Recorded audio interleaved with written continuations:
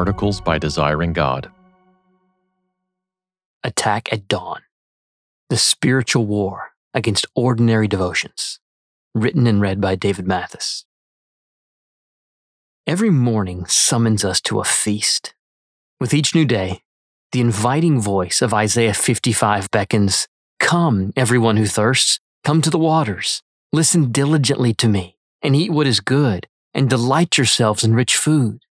So, with our Bible in hand, we turn Godward with the parched and famished soul of Psalm 63, acknowledging our need and anticipating his banquet.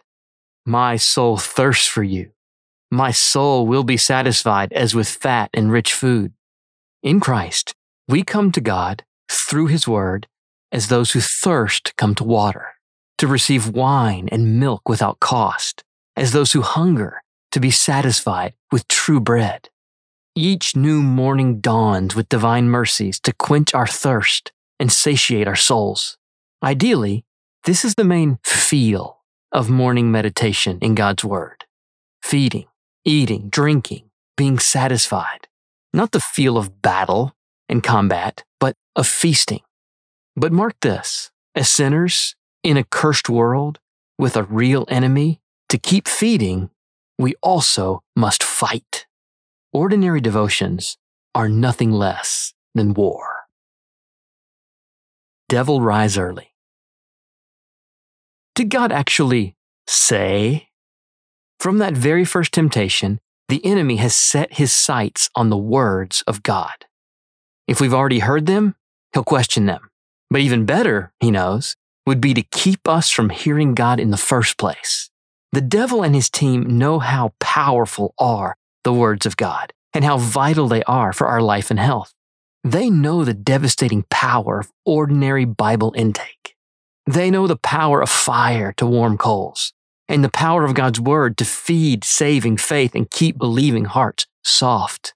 They know and tremble at the explosive, world-altering force of faithful Christians sitting down morning by morning without fireworks or theatrics or applause to the quiet glory of ordinary devotions. So, the devils will do whatever they can to disrupt the morning feast. They launch their campaign under the cloak of darkness and attack at dawn. But we are not left to be outwitted by their schemes, ignorant of satanic designs. The devil may prowl like a roaring lion seeking to devour, yet, with sober-mindedness and watchfulness, we can observe and reinforce his likely points of attack. 3 assaults on Bible intake. Consider then how our enemy often leverages the patterns of our world with the sins and weaknesses of our own flesh to plot against the ordinary, quiet, unhurried, early morning feeding of our souls in the Word of God.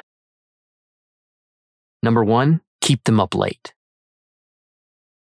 The campaign begins the night before, at dusk. Keep them up too late. It could be a sleepless child. It could be some tangible late-breaking need requiring an act of love. It could be analog human conversation or a late-night event. All the old stuff. But these days, machines are now doing a good bit of the work. Our many screens, from the big ones on the walls to the little ones in our pockets, are very efficient at burning the midnight oil.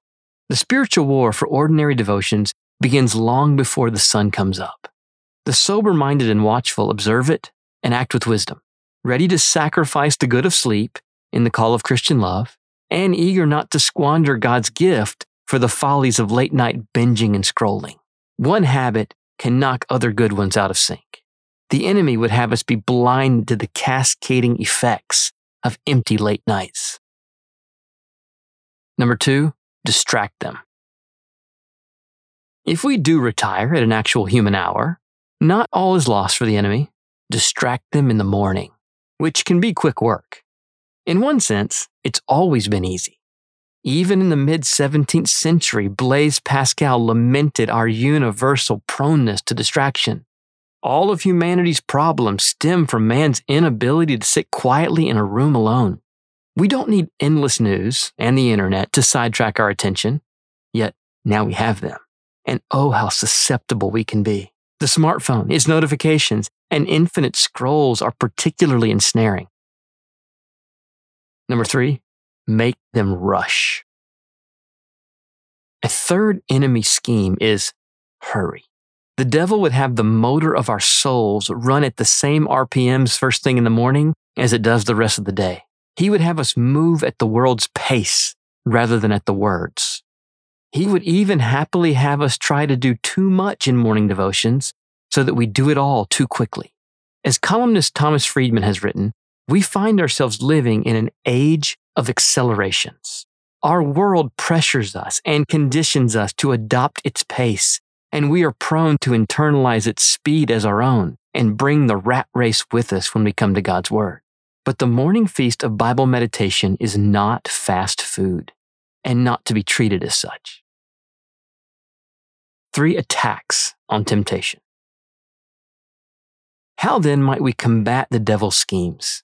It's one thing to anticipate how the demons will attack. It's another to act on that knowledge. What will we do to thwart the evil forces set against daily Bible reading and meditation?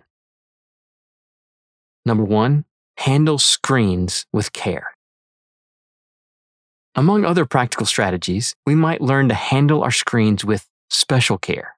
Think how much less prone to morning distractions you might be if you kept the phone silenced, upside down, and further away than arm's length, or, even better, in another room. For our souls to start the day feasting on God, we need not only to make time and be realistic about what we have, but also to guard it by getting to bed, getting up, and avoiding morning diversions. Both the night before and morning of, screens and their content with their glittering pixels are great distractors of souls. For many of us in modern life, we can hardly avoid them.